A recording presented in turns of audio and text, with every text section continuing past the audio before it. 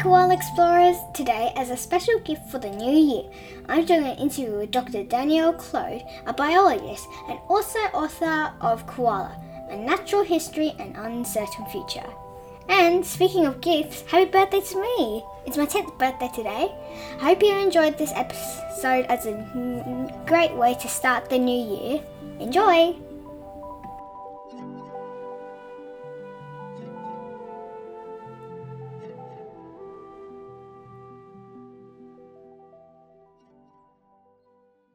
Hi Dr. Clode, how are you? I'm good, thank you. Thanks for joining me today. Can you tell me a bit about yourself? Sure.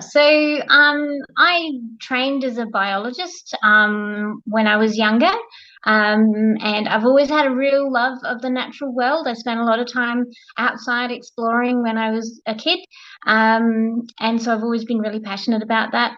And then when I got a bit older, after doing all my studies in zoology and studying animals, I decided that I wanted to be a writer and write about nature and the environment. So that's what I do most of the time, is write books about nature. So, did you plan on being an author as a biologist as a kid around my age? That's a really interesting question. When I was your age, I think I wanted to be a marine biologist. That's what I decided because I really love living on, I love boats. I actually spent my childhood living on a boat with my parents, and I wanted to do something that I could do living on a boat. Then, as I got a bit older, I went through a phase where I decided I wasn't any good at science, and so I stopped doing science. But when I went to university, I discovered that actually science I really, really like.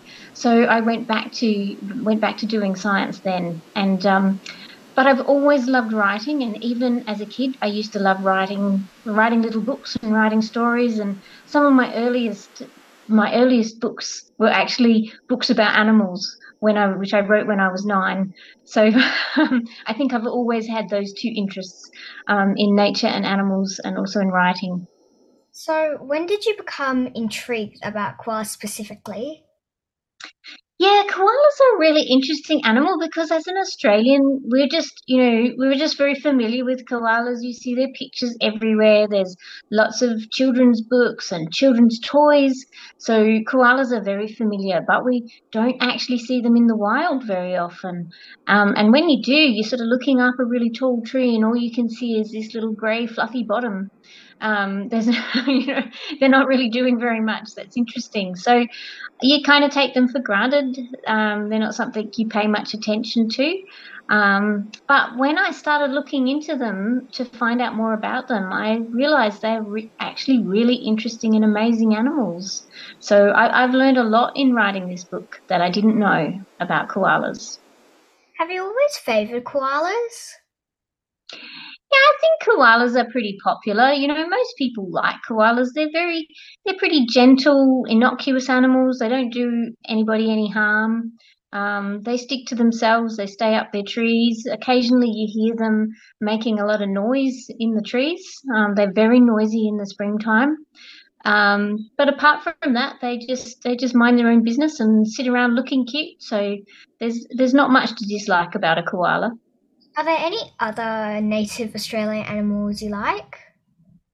I like I'm really fascinated by animals generally. So nearly any animal I'm studying, I will like. I've previously written books on orcas or killer whales, which we get around the coast, and you get them in most oceans in the world. So they're a pretty special animal to me. I've studied lots of animals, and so yeah, all of those animals become a bit special when you work on them. I think the more you know about an animal, the more interesting they are.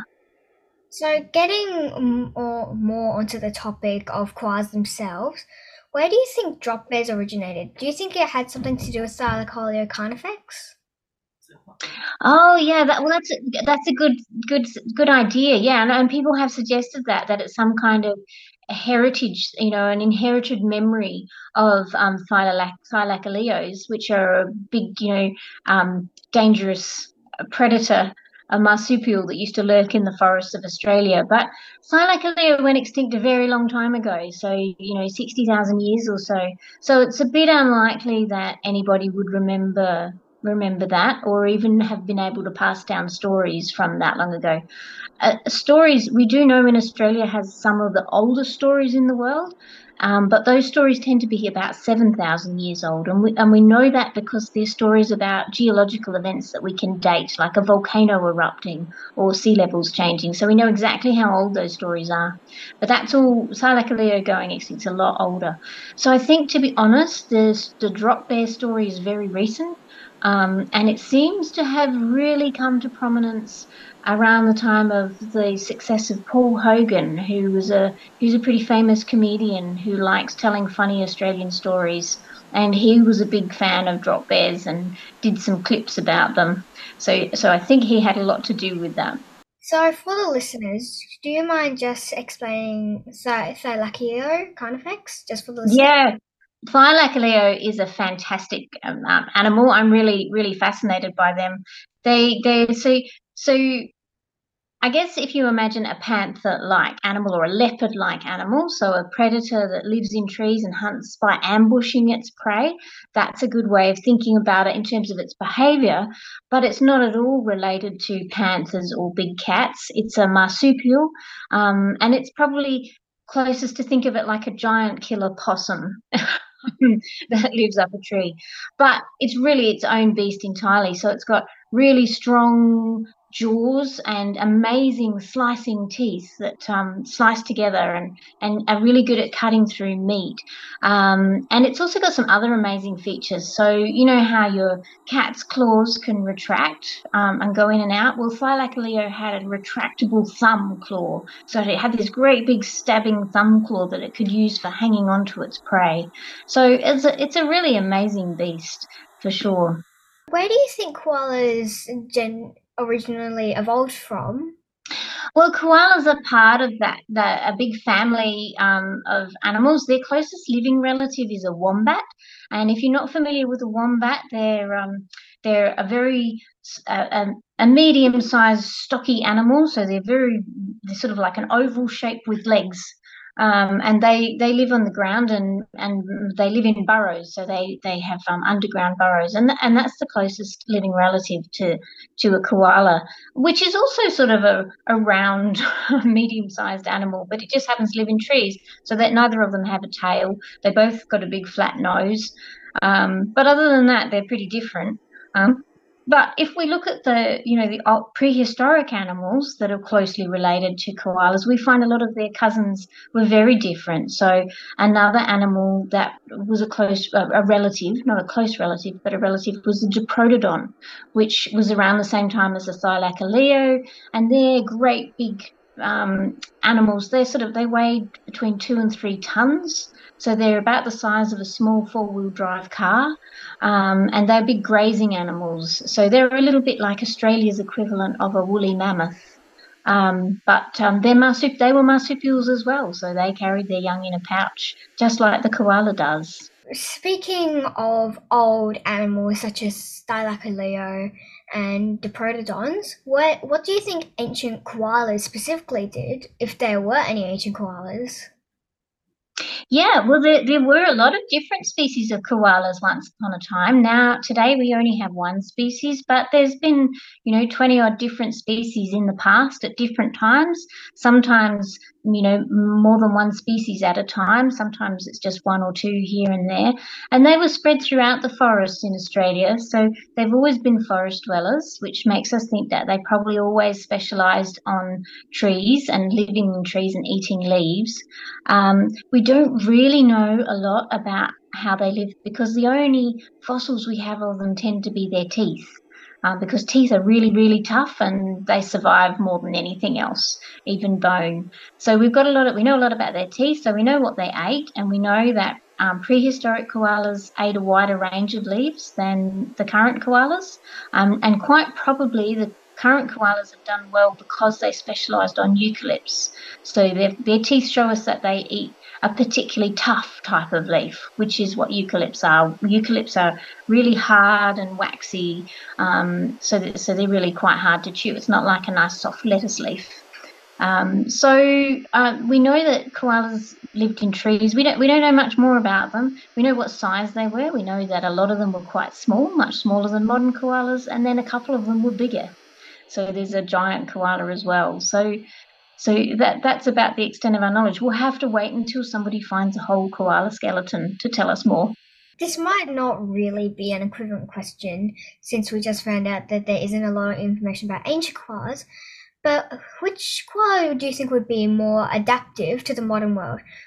Ancient koalas or koalas of, say, around the last 2 centuries? Well, definitely the modern koala is supremely adapted to the modern world. That's for sure. And we know, there were a couple of species of koalas that went extinct not that long ago. It's still thousands of years ago, but it's relatively more recent. And those ones died out as the forests retracted, and they've become much smaller, and they're just along the east coast, whereas they used to extend further inland in Australia. So we know that tells us that the modern koala is uniquely adapted to our local, the forests we have now, and the eucalypts in particular. I suspect it's possible that the prehistoric koalas couldn't eat eucalypts particularly well because eucalypts have got a lot of toxins in them. So, that's a very special diet, and you have to have a very special animal that can do that and survive in those forests. So, along the line of toxic eucalyptus leaves, so a lot of people know that koalas eat eucalyptus leaves, and then the only animal who can eat them. But how do they digest them? Yeah, it's a really complicated answer to that question. So the first thing is they have a really amazing stomach and a digestive system. So like a lot of animals that have to eat plant matter, a lot of animals have really complicated stomachs and all sorts of things. The herbivores especially have really complex stomachs. The koala has a couple of special features that help it. The first one is it has a thing called a cecum, which we have an appendix, and that's a little tiny bit of our digestive system that's just a little bit it's about the size of your thumb, and it's a little bit left over from the cecum. So we have lost our cecum. We don't have a very big one anymore. But koalas have got a huge one. So their cecum is a couple of meters long. So it's really enormous. And that's kind of like a big stew pot.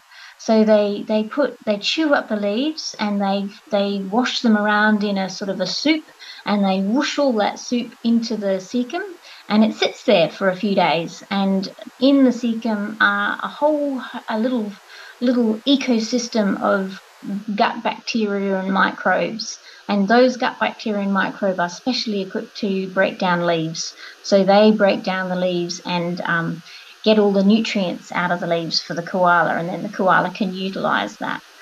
But the other thing that the koala has to do is get rid of the toxins, and that's a different process. So the toxins all that nutritious soup gets swept off into the liver, and the koala has a very special. It's got a really big, complicated liver that's supercharged for getting rid of toxins. So it gets rid of toxins amazingly well. And a really good example of how good they are at doing that is that they are good at getting rid of toxins, but they're also good at getting rid of medicine and drugs because their body just treats them like toxins. So if we were to treat a human for a particular disease, that might only take 3 days of medicine to get rid of that disease, some antibiotics. A koala would have to be treated for a month for the same disease, and of course koalas are much smaller as well. So their livers are pretty amazing. So, still covering their diet, how do they survive drinking so little water? Yeah, they do. Their name koala comes from an Indigenous Australian word which apparently means does not drink. And it's true, koalas sit up in trees, and they can survive for a long time without coming down to drink water. But they do get a lot of moisture from the leaves, so they are extracting all the water and nutrients from the leaves that they're eating. And they conserve, they conserve water quite a lot. So they've got, their noses probably don't lose water as much as other animals and things like that. the main thing with the water is that even though we say they don't drink, they do need to drink. So they do like coming down and having a drink. If you've got a bowl of water in your garden and you've got koalas around, they'll come down and have a drink out of it. And we've all seen pictures of them drinking from a water bottle or something. After a fire, they'll approach people and see, then they'll happily take water from people if you offer it to them if they're thirsty. And koalas are actually, even though we live in a very dry place in Australia is generally quite dry, koalas they prefer the forests that are a bit wetter. So, and especially mother koalas that are raising joeys, they especially need wetter forests. So they will favour the rivers along the water, the forests along the rivers, where the trees are a bit moister and a bit lusher, and a little bit, more nutritious and healthy for them. So water is important. It's just not obvious. Most marsupials, or mammals in general, have 13 ribs in their rib cage. Is that correct? But apparently, koalas have one less than the usual 13. Is that true, and why? Yeah, they do have. They have most. Yeah, I think they have one less than most marsupials have. I mean, ribs do vary a bit between different mammals, so there is a bit of variation there. But I think for example, humans have a very strong boxy rib cage. Our rib cage is quite robust, and that's probably because we need to run. We have to have a really strong chest, and for running and that motion. Koalas don't often run, and their main issue is flexibility. So they want a bit of flexibility in their spine so that they can climb and wriggle around. So they might have lost a rib because of that, or perhaps to make room for their bigger stomach. I don't know what the exact cause was, but that it's probably that you can see their spine is particularly long and adapted to being flexible, and so that's probably to help them climb. So, koalas have been announced as an endangered species. So, as an endangered species, do you think they should be kept in zoos or bred in zoos? Well, zoos have a very particular role in conservation. We know that when we're looking to conserve an animal, we need to conserve it in the wild where it comes from. So that usually means we have to protect its habitat, and we have to protect whatever is going wrong in its habitat that's making it be endangered in the first place. So whether that's hunting in the case of some animals, or habitat loss, which is a very common thing. So for koalas, we really need to protect their habitat. Now, some animals become so endangered that they have no habitat, or there's nowhere safe for them to be in the wild, and they have to be in zoos. So zoos are like a little protection mechanism for the extremely endangered animals. But zoos also play another function, and that's really important in terms of educating people about animals, because we don't go out into nature very much anymore, and people live in cities, are often quite isolated, and it's really important that people understand all the other amazing animals that we share our world with and how important they are to protect. And zoos play a really important function in helping people understand that. And koalas are particularly important for that, because they're not the most endangered animal that we have in Australia, for sure. They're a long way behind. They're not as at risk as a lot of other animals are. But they're really, really important for connecting with people, because people really love them and they're very popular. So they're like a flagship for conservation. They represent all the other animals in the forest that also need protecting. So, what do you think about non-accurate information on the internet about koalas or any animals or topic in general? Yeah, well, there's certainly a lot of myths about koalas out there and other animals, and yeah, I guess that's one of the reasons why I really wanted to write my book, was to help get some more factual information out there and look at the latest science too, because sometimes we have old information and it's been updated. So a really good example of that is the idea that koalas have a really small brain, and that's a very pervasive myth that comes from a whole heap of factors. People used to think their brains just only took up 60% of their skull and rattled around in their brain, but which is not true. And recent studies have shown that probably came from looking at brain, specimens that have been pickled in alcohol and kept in a museum, and the brain had shrunk, so it looked like it was small, but it wasn't. So, we do need to keep updating our information and make sure we've got the latest information. And koalas are not particularly they're not particularly stupid, like some people think they are. And because they don't do very much, people think they might be a bit stupid. But there's no evidence of that. They're pretty normal for most mammals. It's not that I'm saying they're super smart or anything, but there's nothing wrong with their brain or their thinking processes. It's perfectly suited for being a koala. Most people now know that the koala is one of the animals on the endangered list. So, what do you think are the signs of animal endangerment in general? So it's really interesting. Sometimes animals are endangered are declared endangered because there's so few of them left that they're actually at risk of not breeding enough to maintain their population, and they might disappear. Koalas are not in that situation yet. We still have a lot of koalas in some areas. So where I live, there's an abundance of koalas, and in Victoria, another southern state of Australia, there's also a lot of koalas. But the thing that's worrying people is that in the northern states on the east coast of Australia, the populations are declining very rapidly. So there's still quite a lot of them, but we have to remember koalas are distributed over a very wide area. So although there's quite a lot of them, they're they're thin on the ground. So it's the rate of decline that is worrying people there, and also their vulnerability to things like bushfires, which are becoming more frequent. And bushfires impact the forest they live in. Specifically, the fires typically burn in the forest, not in other areas. So they lose that remaining habitat, and we just don't have as much of that forest as we used to have.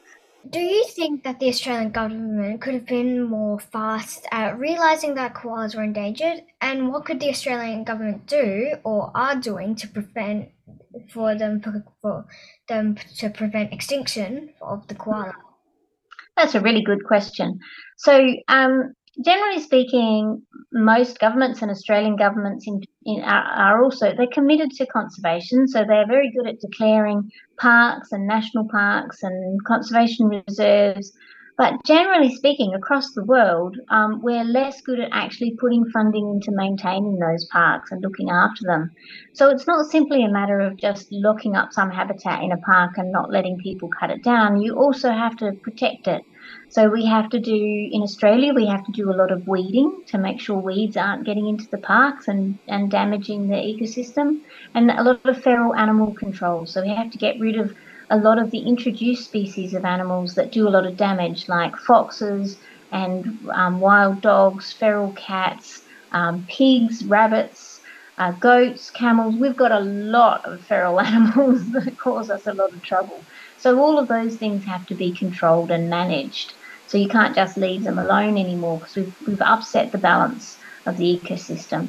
So governments need to spend more on that, and they also need to increase the protection we're giving to the remaining forests which aren't in conservation parks. So there's a lot of forested areas on private land, and there's a lot of business. While all native vegetation is meant to be protected in Australia, there are a lot of exemptions for farming and agriculture and for forestry. So we need to look at protecting the remaining habitat, making sure it's getting better and improving in condition. And actually, we need to be looking at expanding that area of forest because that's what we all need to have a healthy planet.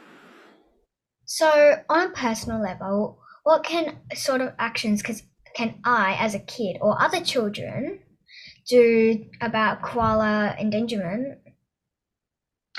Look, I mean, koalas, obviously, most of the effort has to be put into koalas in Australia. But I think really what we all need to be doing in our own area is looking at the habitat where we live and how we can improve it. And we don't always live in a wild area. I have a property with native bush on it, and I can get in and improve that and look after and protect it. But if you live in the city, then you can't necessarily do that, but you can always improve the habitat. So always be thinking about what you can do in your area to make it better for more species. So can you provide habitat for birds? Can you grow plants on your veranda that wildlife will come and visit? Can you improve, plant on the sidewalk, or do some work in a local park, improving? So I think those sorts of local initiatives make a big difference, and koalas demonstrate that, because in Adelaide, where I live, they actually come in and live in the cities because there's lots of big trees in the parks. And if you plant the trees for them, they'll come. So, as my final question, lots of people think that koalas are lazy and don't do much. Do you agree with that?